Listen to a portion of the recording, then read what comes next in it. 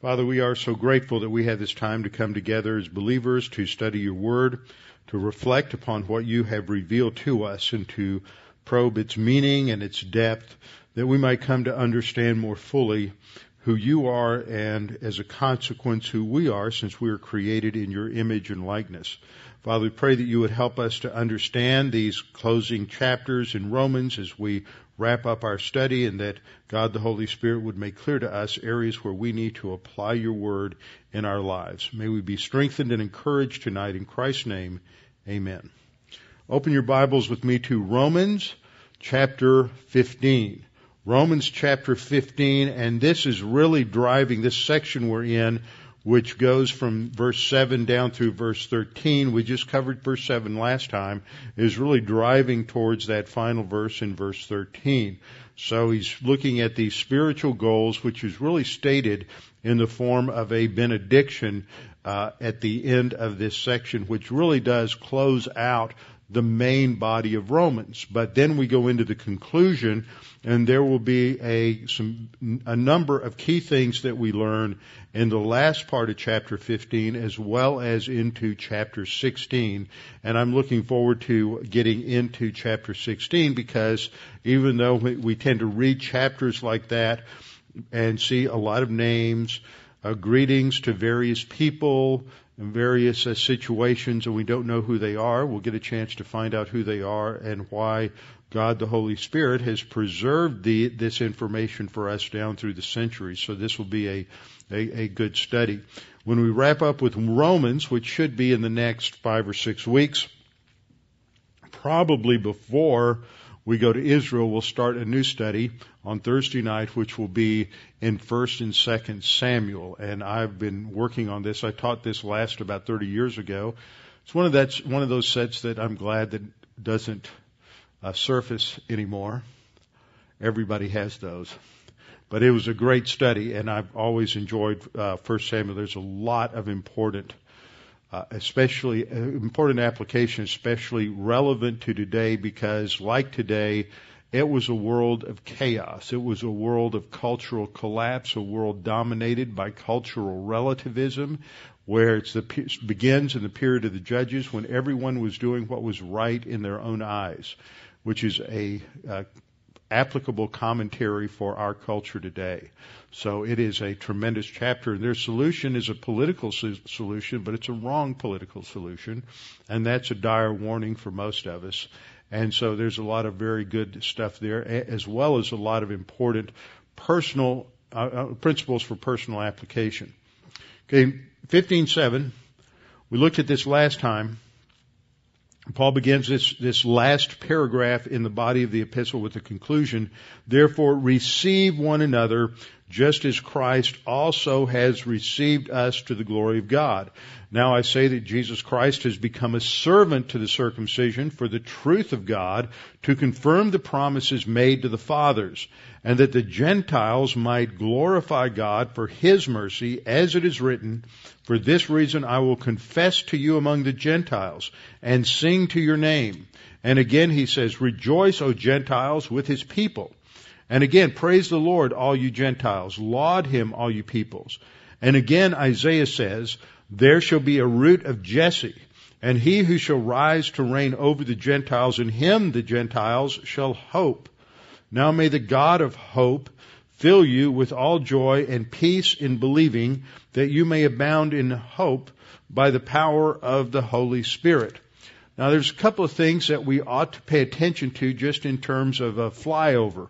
One of the most important things that you can develop as a skill in your Christian life is to study the Bible on your own. Now that doesn't mean you're going to drill down like a pastor is going to drill down, or maybe even as much as a Sunday school teacher is going to be able to drill down, but so that as you're going about your daily reading of Scripture, and everybody should be reading the Bible on a daily basis. You ought to pick out 3 to 5 chapters to read. It doesn't take that long. If you spend about 15 minutes a day reading through the Bible, then you can read through the Bible in a year without any trouble. And as we do that, questions are going to come up. Now, there are some questions that you say, well, I'm just really confused about that. Well, that's great. We all are that way. I mean, every time I read through a book of the Bible, I'll circle things and put a question mark next to it so that next time I come back and have some time to study it, I'll spend some time drilling down. And I just pass over it, set it aside, and keep reading. One of the reasons we read is just for content, just for information, just to know the scope of the Bible, just to understand who's who and what's what and where's where, and to understand those things. It's also helpful if you have a study Bible. If you have a good set of maps in the back of the study Bible, then especially when you're reading through Old Testament things, you can stop and look and follow the progression of events. But as you just read, you ought to pay attention to key words and to certain things that are said and certain structural things. And one of the things that we note in this that's really obvious in the structure of this particular paragraph from verse 7 to verse 13 would be what? What sort of stands out? Well, one of the first things you should notice is that there are 4 quotations from the Old Testament. And any time we see a quote from the Old Testament, that ought to raise our attention just a little bit and say, well, how in the world is the writer of the New Testament using that? What's going on here? Is this a fulfillment of prophecy? We've gone through those 4 different uses in detail of how the Old Testament's used in the New Testament. Sometimes it's a direct prophecy, remember. You have passages like Micah 5:2 that predicts the Messiah will be born in Bethlehem. And that passage is directly quoted by the religious leaders that Herod consults when the Magi, the wise men, came to Herod asking where the Messiah was born, where the King of the Jews was born. And so he called his advisors in, the religious leaders, and says, well, what does the Scripture say? And they quote Micah 5:2. That's a direct prophecy. Then you have other prophecies that other times that the Old Testament quotes, the New Testament quotes the Old Testament, and it's a little more obscure. And, for example, you have passages like Hosea 11:1 that's quoted also in Matthew chapter 2, and that quotes the sentence that says, out of Egypt I called my son. But when you dig down a little bit, you realize that that's not talking about prophecy at all.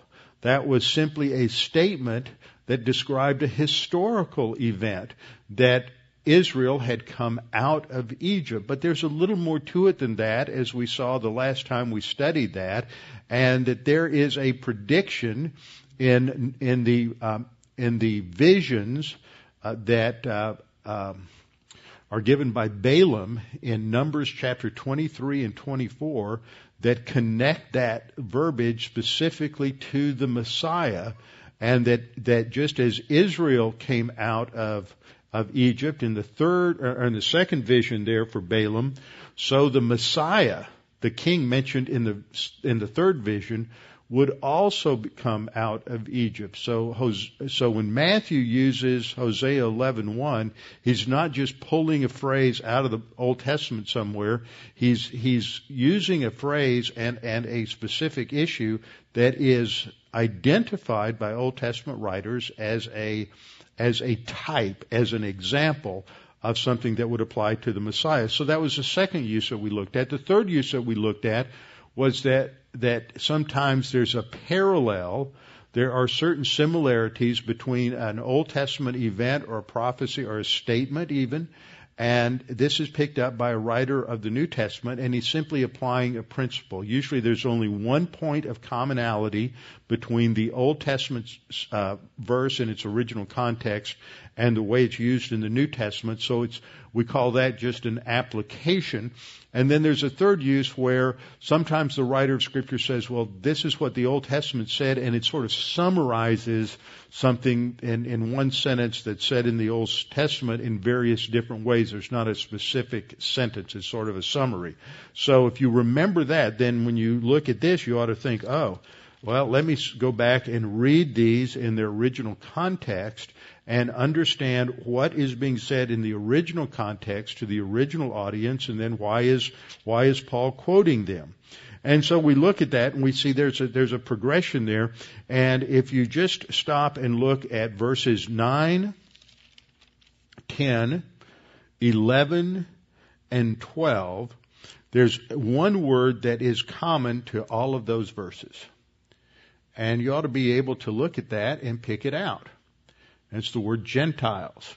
And that's why Paul is going back and he's quoting from those verses. So he's keying in on that word Gentiles. And then a third thing we ought to observe right away that's pretty obvious is that as he comes to the conclusion of this and builds to his final benediction in verse 13, it plays off, the benediction plays off of the last phrase in verse 12. And this gives us a key to really understanding the major doctrine that he's trying to communicate in this last section. It closes with that quote from Isaiah, "In him the Gentiles shall hope," that our hope is in Christ. But then if you look at verse 13, we see that the word hope is used 2 more times. The God of hope in the first line, "May the God of hope fill you with all joy and peace in believing, that you may abound in hope by the power of God the Holy Spirit." So we see that hope is a key thing. So this is what we emphasize when we go through a passage, asking the question, well, what does the passage say? What is the writer of Scripture trying to communicate to us? You don't just go into the Bible and read into the Bible things that you would like to see there. You don't just sort of cherry pick key things that are there, but we want to read things that are in context and understand the background and understand the structure that's there so that we can actually dig into the mind and the thinking of the Apostle Paul writing this under the inspiration of God the Holy Spirit. So as we looked at this last time, spent a lot of time on verse 7, just a reminder, he draws a conclusion. He says, "Therefore receive one another just as Christ also received us." So we are commanded to accept in terms of fellowship. That's what that word means, proslambano. It means to accept someone into your fellowship. We're to accept one just as Christ did. So Christ, I pointed out last time, is the pattern. He is the one who gives us a pattern of grace and understanding what genuine love is all about.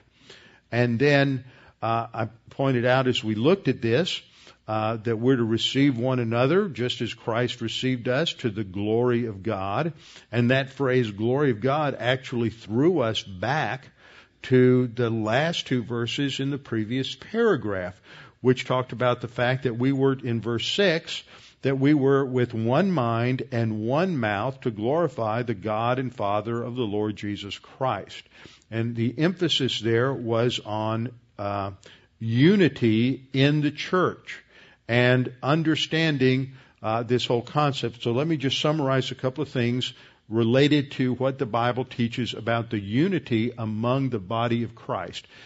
It's sad that there's so much division. I went through a little review last week of history showing how, since the Protestant Reformation, there have become numerous splits and divisions and the rise of different denominations, and sometimes there was a rise in development of certain denominations simply because coming out of the Protestant Reformation, some of these groups had a state church orientation back in the old country. So you had Swedish Lutherans and Norwegian Lutherans and Danish Lutherans and German Lutherans and Swiss Lutherans. And when they came to the United States, they maintained those sort of historic alliances, and they didn't really unite together very much. So that's one reason you have some of those divisions.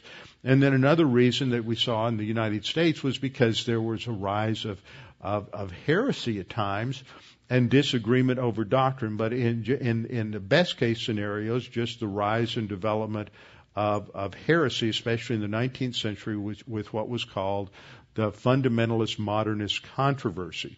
So the thing that we have to understand is this whole concept of unity. And when we look at the history, what we see is a reaction set in among conservative Bible-believing Christians in the early part of the 20th century, where they cast great suspicion upon anything that was associated with denominationalism. And as a result, you see some people who operate on fear, and they think that any time a Christian from one church does anything with a believer from another church, that smacks of denominationalism. And they don't understand unity, and that has nothing to do with denominationalism or ecumenicalism, because if two Christians go to different churches and part of different congregations, and they are supportive of something like Camporete or Chafer Seminary or Dallas Theological Seminary, these are different missionaries, then these are very positive things, and believers should be cooperating there. So we stand in terms of our position in Christ in unity. So the first point is that the basis for Christian unity is the baptism by God the Holy Spirit, who has entered all of us at the point of salvation into Christ. So we have an organic, supernatural unity as members of the body of Christ. And so this is the established reality in terms of our ultimate position in Christ. The problem is that we have problems. We have sin natures. We don't understand Scripture correctly, and so we get crossways with each other. We all think that my understanding is right and yours isn't. We give in to arrogance, and this creates division. So the reality is that some Christians, due to carnality, create and cause divisions. We see a couple of passages that reference this. For example, in Romans 16:17, which is going to be coming up in the very next chapter, where Paul says, "Now I urge you, brethren, note those who cause divisions and offenses." Even in the early church, there were people who created schisms in churches. They caused problems in churches. Now, that may surprise a lot of Christians, because I've heard this my whole life. Wouldn't it be nice to go back and just be simple like the early church? And my response to that is no. They didn't really understand the Scripture very well. They had just as many problems as we do today, because the sin nature is the same. And as a result of that, we have a much better understanding of Scripture today than they did in the early church. Now, I'm not saying we had a better understanding than the apostles, but we had a better understanding than the average believer, because they didn't have a completed canon of Scripture. They didn't have a lot of things that we have. They really didn't understand concepts like the Trinity or the hypostatic union. They understood them in a sort of elementary, primitive way, sort of like a 3-year-old looks at his parents and says, "I love you." He has a very elementary, childish understanding of love, but he doesn't have a mature understanding of love. It wasn't until you get into the 3rd and 4th century that you had vocabulary such as Trinity, hypostatic union, terms like this that could help people comprehend those kinds of doctrines. So the early church was a mess.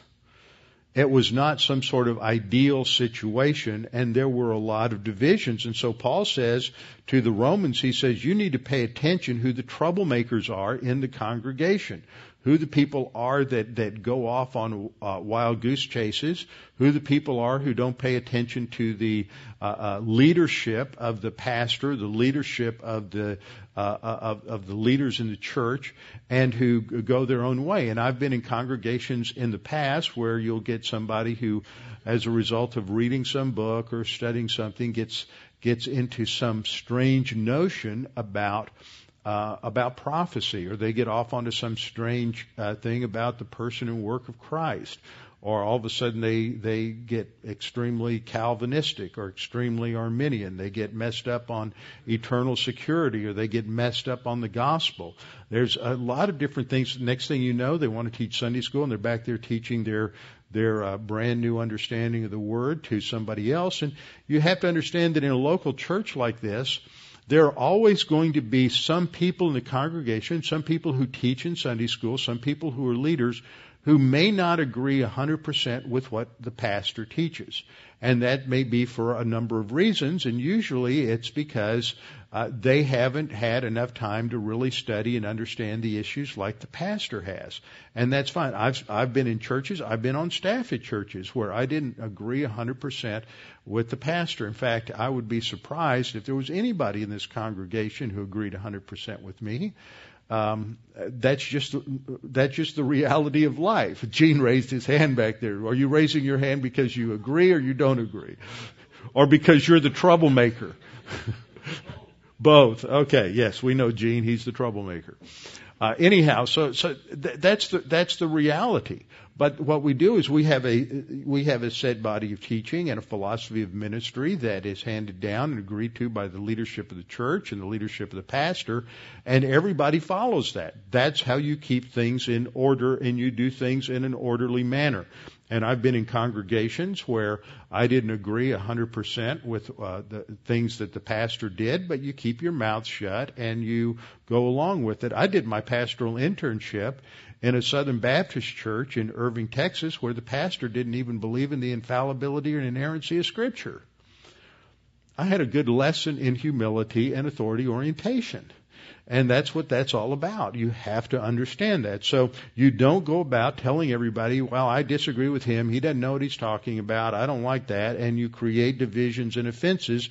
And so Paul says, pay attention to those people because they're nothing but troublemakers and they can really create trauma in a congregation. And then in 1 Corinthians 1 verse 10, Paul says, now I plead with you, brethren, by the name of our Lord Jesus Christ, that you all speak the same thing. In other words, that you all be in agreement and that there be no divisions among you. Now, this isn't talking about the ultimate reality of one faith that Paul talked about in Ephesians 4, which is a positional reality in terms of our union in Christ. This is talking about an experiential reality. Quit focusing on non-essentials or things that create controversy and focus on unity. So Paul said, but it's not unity at the expense of doctrine. That's ecumenicalism. Ecumenicalism says, if we're going to disagree on something, then it's not important. Let's just get rid of it and water everything down until we get to the point that we can agree on everything because we really don't believe in anything. That's ecumenicalism. So Paul says that he pled with them, and remember the Corinthians were very divided. They had all kinds of factions and all kinds of problems, as we'll see in the next couple of verses. But he said, be perfectly joined together in the same mind and in the same judgment. Note that phrase, same mind and same judgment. That has to do with submission to the authority of God and being in agreement on the basis of the Word of God. We'll see it come up again in Philippians chapter 2 in just a second. Now, divisiveness and schism is always a manifestation of carnality. These words that we'll see that are translated division and strife and heresy are words that show up in Galatians chapter 5, verses 18 through 20 that talk about the works of the flesh, the works of the sin nature. And so that's always present in passages that describe people that are living on the basis of their sin nature. Arrogance and self-absorption is always going to produce this kind of result, this kind of divisiveness. And it's manifested, and you can watch it with people. There are some people in some churches that won't associate with other believers. They won't associate with other churches. They won't go and do anything with anybody else. As you know from being observant with me, that I will join with other believers to engage in certain things that we have in common. There are certain core beliefs that we must hold in common as believers. One of it one thing in this United States has to do with our understanding of the First Amendment. So I can join with anybody from Roman Catholics to Greek Orthodox to Charismatics if the issue is defending the freedom that we have to proclaim the Word of God however we understand it. And that is under attack in this country. And there are some Christians who won't join forces with any other Christian to defend their very liberties in terms of the First Amendment, because this person over here might be a 5-point Calvinist and I'm a 4-point Calvinist, and since we don't agree on that, we can't agree on anything. And so they're basically shooting themselves in the foot out of their own arrogance. This kind of thing had a historical manifestation in the period known as the Jewish Revolt between 66 and 70. And it was the same kind of arrogance that produced that same kind of divisiveness among the Jews. They were split into numerous minor groups, all kinds of different revolutionary groups and zealot groups. And in fact, according to accounts from Josephus, who was a Jewish general who had been defeated by the Romans, surrendered to the Romans, and wrote a history much later on of the Jewish revolt, that according to his account, it's the only account we have of the Jewish revolt in 66 to 70, that during the final assault on Jerusalem by the Romans, that these Jewish groups were not only fighting the Romans, but they were killing each other at the same time. They were so antagonistic to one another because they didn't agree on every minor point the same, that they were fighting each other. And that kind of arrogance and that kind of divisiveness just leads to self-defeat. And we see a lot of that in the church today. So this kind of thing was manifested in the early church in Corinth. Now, Paul drills down on this issue, why there's these problems in 1 Corinthians chapter 11. One thing we have to understand is we always have people, you have some churches, you have some pastors, and you have some people who think that their church is the only church with truth. They're not going to associate with any other church. Their pastor's never going to go to any meetings with any other pastors because he's better than everybody else. And you've got different kinds of Christians who are superior, some denominations who are superior, and this is all just a sign of arrogance, and it shows extremely poor spiritual health. Now, sometimes, Paul says, divisiveness is a good thing. It's a sign of health.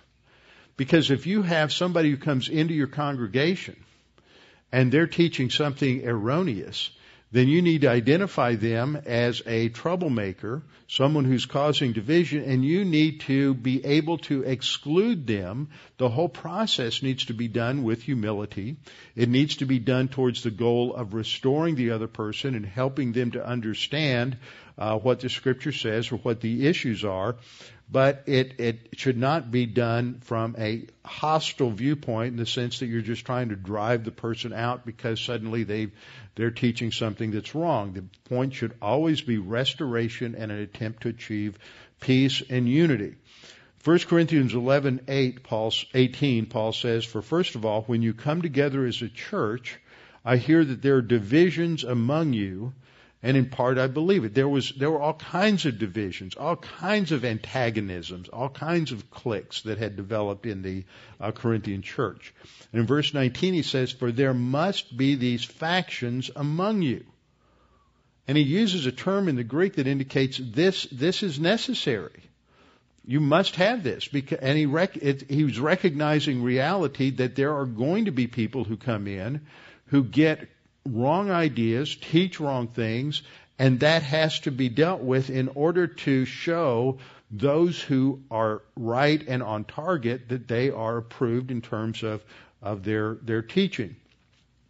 The word that's translated divisions, usually translated that is schisma, which is where we get our English word schism, somebody who creates division and divisiveness. The word translated factions is the word hieresis. In the Greek, it simply means a sect or a faction or a group. It came to mean heresy as it's brought over into English, but the original Greek word doesn't really have the connotation we have of heresy. And then that last noun, dokimos, comes from the verb dokimazo, and the focus there is on approval, showing the value of something. So in the midst of this kind of a controversy, as you drill down into Scripture, study what the Word says, and come to understand truth, and you might have to exclude somebody who's causing a problem, it improves the quality of the congregation in terms of their understanding of the Word of God. It's a difficult and it's a tough circumstance and situation. Now, the passage that we looked at last time is related to Ephesians 4, 1 through 5, 1 through 3 here, that we are that unity is on the basis of gentleness. It's on the basis of lowliness, long-suffering, and humility, which is indicated by these particular Greek words. I pointed out last time they're brought together in Colossians 3:12. That as the elect of God, Paul says, holy and beloved, put on, this is experiential sanctification, or what is described as a spiritual life. He describes it as putting on a new set of values. Put on tender mercies, kindness, humility, meekness, and long-suffering. Those are the same words that we find here, that we're to walk worthy of the calling with which we were called, with all lowliness and gentleness. I would translate that, I think it would be better, humility and meekness. If we properly understand it, meekness is really more related to authority orientation. It's not the idea that we often think of as somebody who's just kind of a wimp. He just sort of a pushover. A meek person is somebody who understands who he is, has a solid view of himself in terms of his position in relation to God and his submission to the authority of God. Moses was called the meekest man in the Old Testament. He understood the authority of God and he was subordinate to it, but he made sure that he stood his ground as he led the Israelites, 2.5 to 3 million of them, and they were rebellious, but he did not yield to them. He was not a soft leader. Okay, in Ephesians 4 through 5, as I wrapped up last time, we're told we were called in one hope of our calling, one Lord, one faith, one baptism, and that word one faith indicates that unity. That's the basis. We don't unify at the expense of doctrine, but on the basis of doctrine. All right, now let's go into the next verse. Verse 8.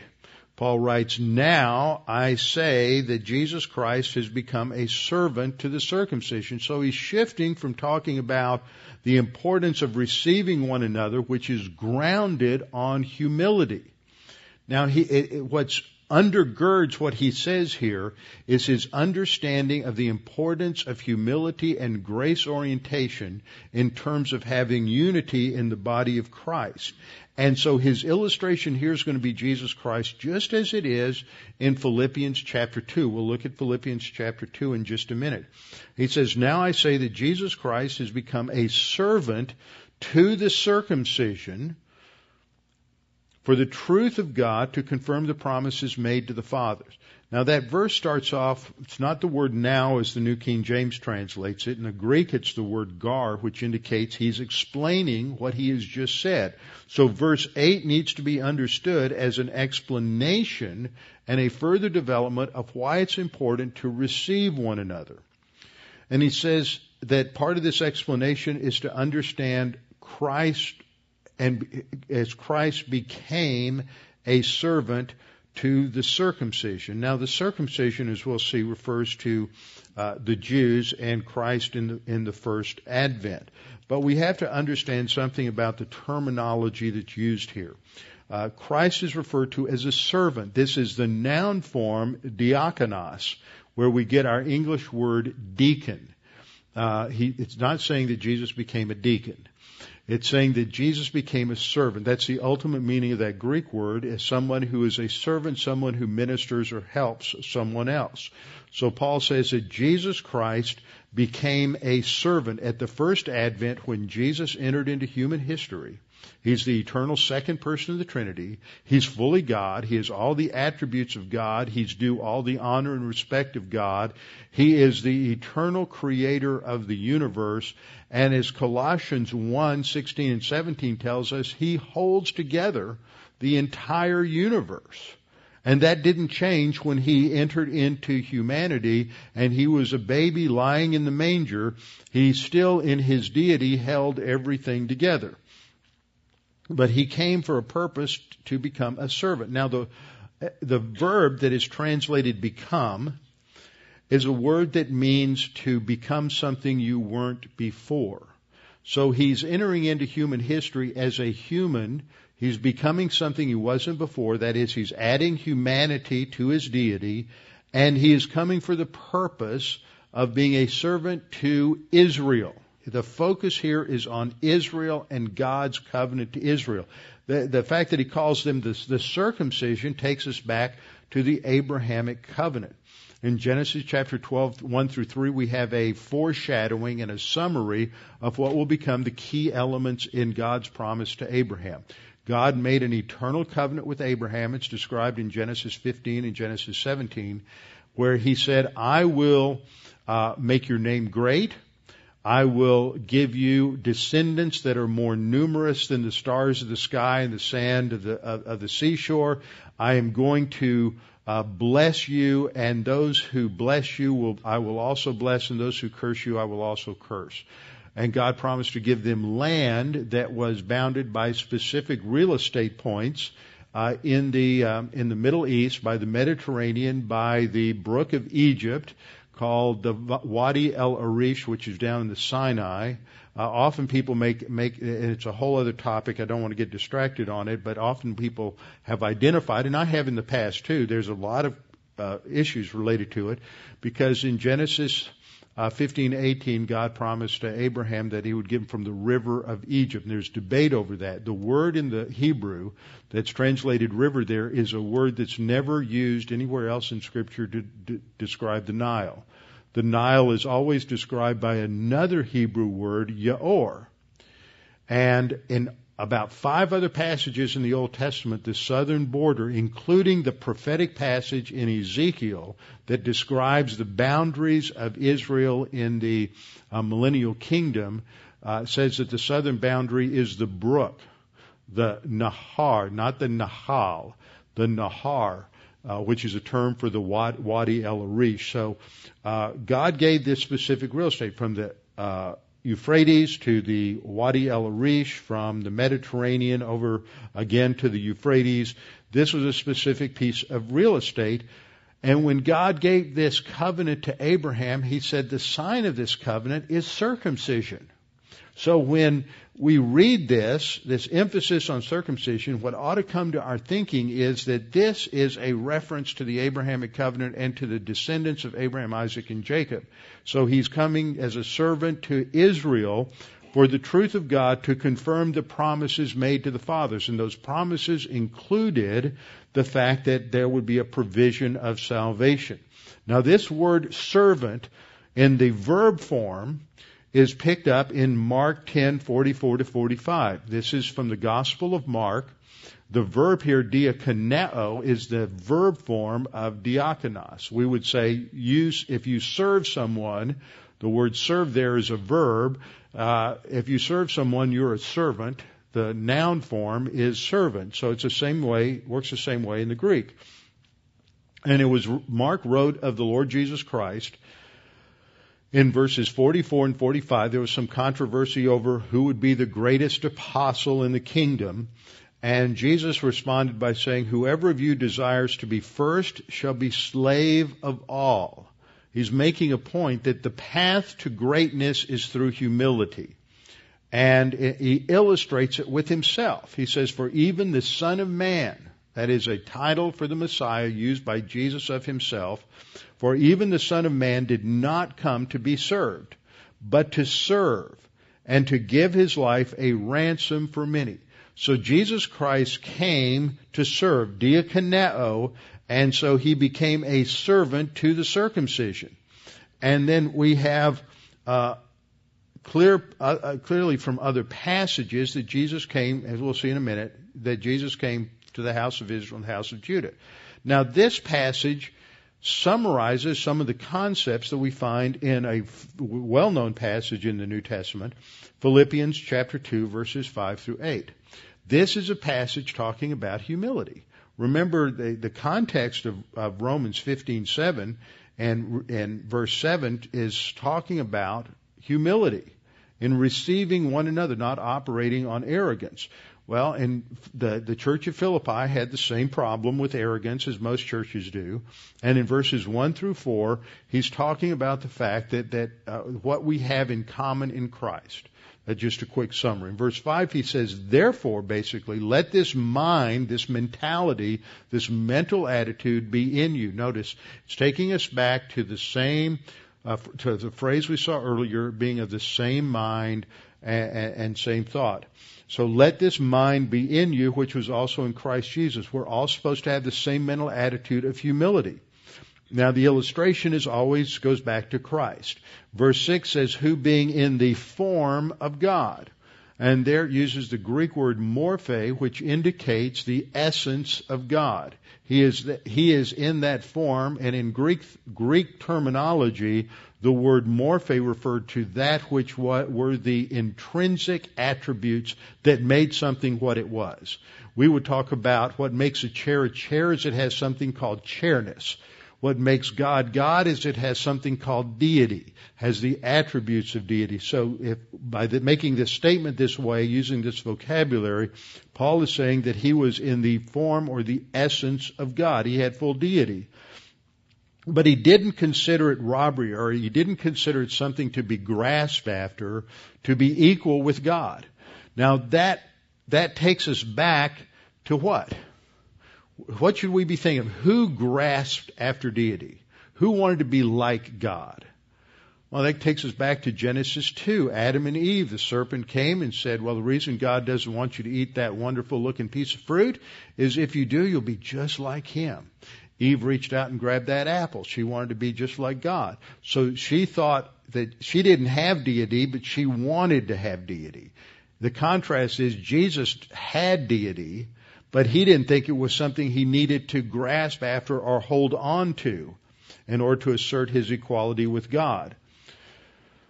Verse 7, Paul says, but he made himself of no reputation. The point that he's making here is that Jesus is going to disguise himself. He's going to limit the outward expression of his divine attributes, and he's going to clothe himself in humanity. He's going to be a true human being. He's going to enter into mortal flesh. Now, sometimes you think, well, Robbie, why are you just emphasizing this again and again? Let me give you a little example, and I'm not going to name any names. But there is a young man who is an officer in the Air Force who grew up in a doctrinal church. You would know the pastor and you would know the church. And he should have been pretty squared away. But as he's been in the Air Force, he's gone around to some different churches in some different cities. And he has been very divisive because he doesn't hold to an accurate biblical view of kenosis. In fact, he holds to a view, this is why I try to educate you, he holds to a view that in the early church they called Docetism. Docetism comes from the Greek word dokeo, which means something appears to be something. It really isn't. It just looks like it. And Docetism was the view that Jesus really didn't become a fully human being, a full human being. That Jesus only appeared to be a man. He only appeared to be in flesh. And so this guy has insinuated himself into several churches. He's a guy who's actually been at this church at Schaefer conferences 3 or 4 times. He's insinuated himself in 2 or 3 different churches and caused great division. And then he siphons off all the people who are the heavy donors in the church. He manages to get into this congregation, and he, just like Satan, he looks good. He looks like a nice guy. He's very enthusiastic, wants to help the pastor. And I got a call from a pastor just like Wick who called me up and said, do you know this guy? He's shown up in my church, and he makes himself useful to the pastor, like he's a really good guy. Next thing you know, you're in trouble. And so it would and fortunately this pastor who called me said, I've done some research. I've talked to this other pastor. I've talked to another pastor who I didn't even know about, where he'd caused problems at that church. And this kind of stuff, he's one of these people that I was just talking about who breaches the unity of the church by teaching false doctrine. What Philippians 2:7 is saying is that Jesus added to his deity the form of a bondservant, and he made himself of no reputation. The idea here is, there's a Greek word that's used here, called that is the word kenosis, and this is a big issue, and theologians talk about the problem of kenosis. What basically happens is that Jesus is fully divine from eternity past. When he enters into human history, through the virgin conception and virgin birth, he adds to his deity true humanity. So that he has two natures, one that's true deity and one that's true humanity, and he's now one person with two natures. He doesn't relinquish his deity. Some people have stated it that way, that he gives up. Some translations communicate that idea, that he gives up his deity. He doesn't give it up. He changes the water into wine. He stills the storm. He does numerous other miracles to indicate he's still fully God. What he's doing is he's not accessing his deity to solve the problems of his humanity. He's living his life in the incarnation as a human being, but there are going to be times when he, as it were, reaches through the firewall between his humanity and his deity, and he will use some of his divine attributes, his omnipotence or his omniscience, in order to make the point and to teach that he is fully God. But he's not using his omnipotence to solve the problems of his humanity, because he's showing that you and I can live the Christian life, or ought to be able to, on the same basis that he does, through the Word of God and the Spirit of God. So he's not, what point is understanding Jesus' temptation if Jesus is just handling temptations by his deity? What encouragement is that for us? We can't do that. We can't follow his example. If his example of humility is based on his divine attributes, well, we're all sunk. We can't do that. No, the point is that he is exhibiting these characteristics, solving these problems in his humanity by relying upon God the Holy Spirit and the Word of God, just as we should. But there are other situations and circumstances in his life where he is asserting who he is as the promised and prophesied Messiah of the Old Testament, and so he's going to demonstrate that through these other miracles that are accessing his deity. So it's not that he gives up his deity, but he adds humanity. And in verse 8 we read, "And he humbled himself and became obedient to the point of death." Now that death was not a pleasant death. This was miserable. It was painful. The language that we see in the Gospels related to what Jesus went through the night before he went to the cross, when he was in the Garden of Gethsemane, where he is under such physical and emotional distress that he sweated blood. This is a reality and a medical condition that is known, that when people under certain circumstances and certain kinds of pressure, their blood will be forced from the capillaries in their skin through their skin, and it will look like they're sweating blood. Now Jesus is going through tremendous emotional distress. I don't know if you've ever been in a situation when you've gone through a lot of emotional distress. I've gone through that in times, and usually I don't respond very well in terms of my dependence upon God and letting my sin nature take over. But Jesus never lets the emotional pressure that he's under, facing the misery, knowing all of the horrors that he will have to endure in his humanity the next day, he never lets that control his reactions. He resists that and he trusts in God. This is what Jesus is talking about when he says in the garden in his prayer, "Nevertheless, not my will, but your will be done." He's completely submissive to the will of the Father in his humanity. So he humbles himself. What is humility here? He humbles himself by being obedient to the authority over him. That's what real humility is. You boil it all down. Humility isn't somebody who's self-effacing. It's not somebody who's mild and unassertive. Humility is somebody who is oriented to the proper authorities over him and is obedient to them. He humbles himself and became obedient to the point of death, even the death on the cross. And there's nothing more miserable. If you really want to get a sense of that, then maybe you ought to Google some of these videos that are out on the internet related to ISIS crucifixions.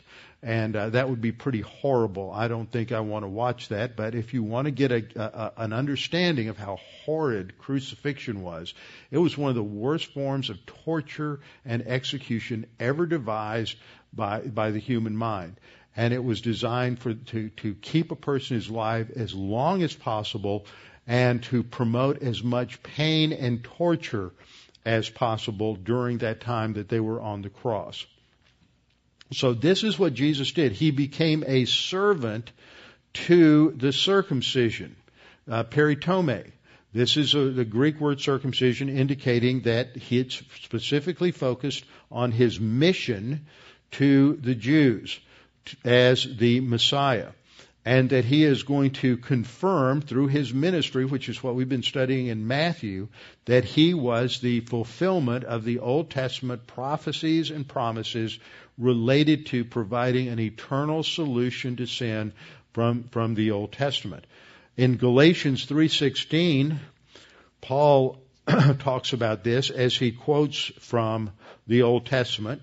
So this is another one of those passages that's really interesting to drill down on, but I won't do that tonight.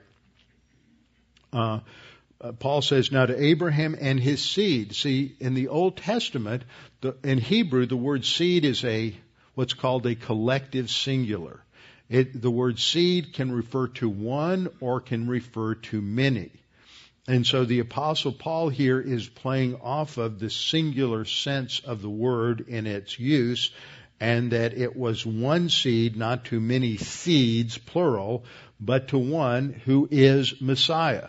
So Jesus, he is saying, is the fulfillment of those Old Testament prophecies and promises that were given, and that Paul's ministry was, and this confirms that Paul's ministry was also to the Jews. And he is talking about that. Jesus became a servant to the circumcision for the truth of God to confirm his promises made to the fathers, and that the Gentiles might glorify God for his mercy. And here he shifts to talking about the Gentiles and who the Gentiles are. Now this is another interesting and important little word to focus on here. He's saying that the Gentiles might glorify God for his mercy, as it is written. And the word that is translated Gentile here is the Greek word ethnoi. And the Greek word ethnoi, according to the Bauer-Danker Arndt Gingrich lexicon of the Greek language, gives the first meaning of ethnoi as a body of persons united by kinship, culture, or common traditions. It's also translated nation and peoples. But it is also often, and most often, just simply translated Gentiles, as opposed to Jews, anyone that is non-Jewish. And so here in the New King James Version, we have the statement that the Gentiles might glorify God for his mercy. It's very clear from the context here that we're talking about a contrast between Jews as God's covenant people and Gentiles. Now what's interesting is he brings out this quote from Psalm 18:49, and it's identical. Psalm 18 and 2 Samuel 22 are identical. Now 2 Samuel 22 won't be covered until we get to the end of our study of Samuel. But what's interesting is that as we go through Samuel, I'm going to bring in all of the different Psalms that we will cover in their historical context. So not all Psalms that David wrote are identified and linked to a specific situation, but there are many that are, And so we'll look at those within their historical context. And this is a psalm that was written near the end of David's life. And near his conclusion, he says, "For this reason I will confess," which means to admit, acknowledge, and it means even in this context to praise. It's ex homologeo, which is an intensified form of the word homologeo, which usually means confess. And here it has that, probably the idea, I will praise you, God, among the Gentiles. See, if we translated that nations, it would give a totally and erroneous impression of what that verse is talking about. He's talking about the Gentiles as opposed to the Jews. Now in 2 Samuel 22 verse 50 and Psalm 18:49, we see the parallel verses there, and I'll just focus on Psalm 18. They're identical. Both chapters are the same, and with a few minor differences, but they're basically the same. And I'll just focus on Psalm 18:49, which is a conclusion that we see in the text. Now, as we look at this, Psalm 18 is just a fantastic psalm and one of my particular favorite psalms. It begins with a statement of praise to God, where the psalmist says, "I will love you, O Lord, my strength. The Lord is my rock." And here he uses the Hebrew word selah. In some English translations, where we get down here to this word strength, that's translated rock by some translations, but there are two different words in the Hebrew. The Lord is my rock and my fortress and my deliverer, my God, my strength, in whom I will trust, my shield and the horn of my salvation. My stronghold. Here's a different word for stronghold, and it refers to a high and elevated place that becomes a refuge in the heights. That's not in the heights of Houston. That's in the heights in terms of the high places. Houstonians have to understand that distinction. You can't go get refuge in the heights, not anymore. Psalm 18:3, I will call upon the Lord who is worthy to be praised, so shall I be saved from my enemies. Now this is one of my favorite verses, and it emphasizes 7 different metaphors describing God as the one who has protected us. And if we think about this psalm, we need to understand that it's a praise psalm. It's a psalm of thanksgiving, and it's a great pattern if you want to write out a prayer sometime related to how God has delivered you. And this is a lengthy pouring out of David's soul in gratitude to Yahweh for how God has delivered him throughout his life. It's written near the end of David's life, not long before he dies. And it's in it he portrays God in these various forms as a rock, as a fortress, as a deliverer, as a rock. It's a different word. It's translated strength in this verse, but it has the idea of a stronghold or bulwark, a shield, the horn of salvation, and as a stronghold. So as we look at that, the first word rock, which is selah, indicates being hidden in the cleft of the rock, hiding up in a ridge or back in a crack where the storms or the arrows, nothing can reach you, you're in protection. Then he uses the term, my fortress. This is the Hebrew word Metzedah. Metzedah is where the fortress gets its name at Masada. And here is a picture, a nice aerial shot of Masada. The group going to Israel will be there in a couple of months. And it's a tremendous fortress that was built there. It wasn't just called Masada. Masada is a Hebrew word meaning a fortress or fortification that provide defense. And God is our deliverer. He rescues us from times of difficulty. And then the writer goes on to say, my God, my strength. This is a different word used here. And this word indicates something of a fortress or a bulwark, a fortification to hide in. It's a synonym for Metzedah. My strength in whom I will trust. God is the only one who can truly protect us in the midst of the horrors of life. He is our stronghold, He's a shield, so he protects us from whatever comes our way. He's the horn of my salvation. An animal's horn was thought to be the place of their strength and their power. So this metaphor, the horn of something, indicates power and strength. And so God is the source of our salvation. He's the power and strength of our salvation. And then He is our stronghold, a refuge in the heights.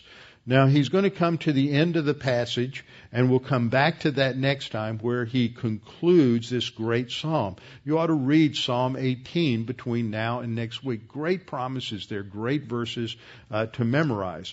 But the point that Paul is going to be getting at here is that it talks about that at the end, David calls upon the Gentiles also that he's going to praise God's name even among the Gentiles. He envisions a time in the future when the Jews and Gentiles will together glorify God.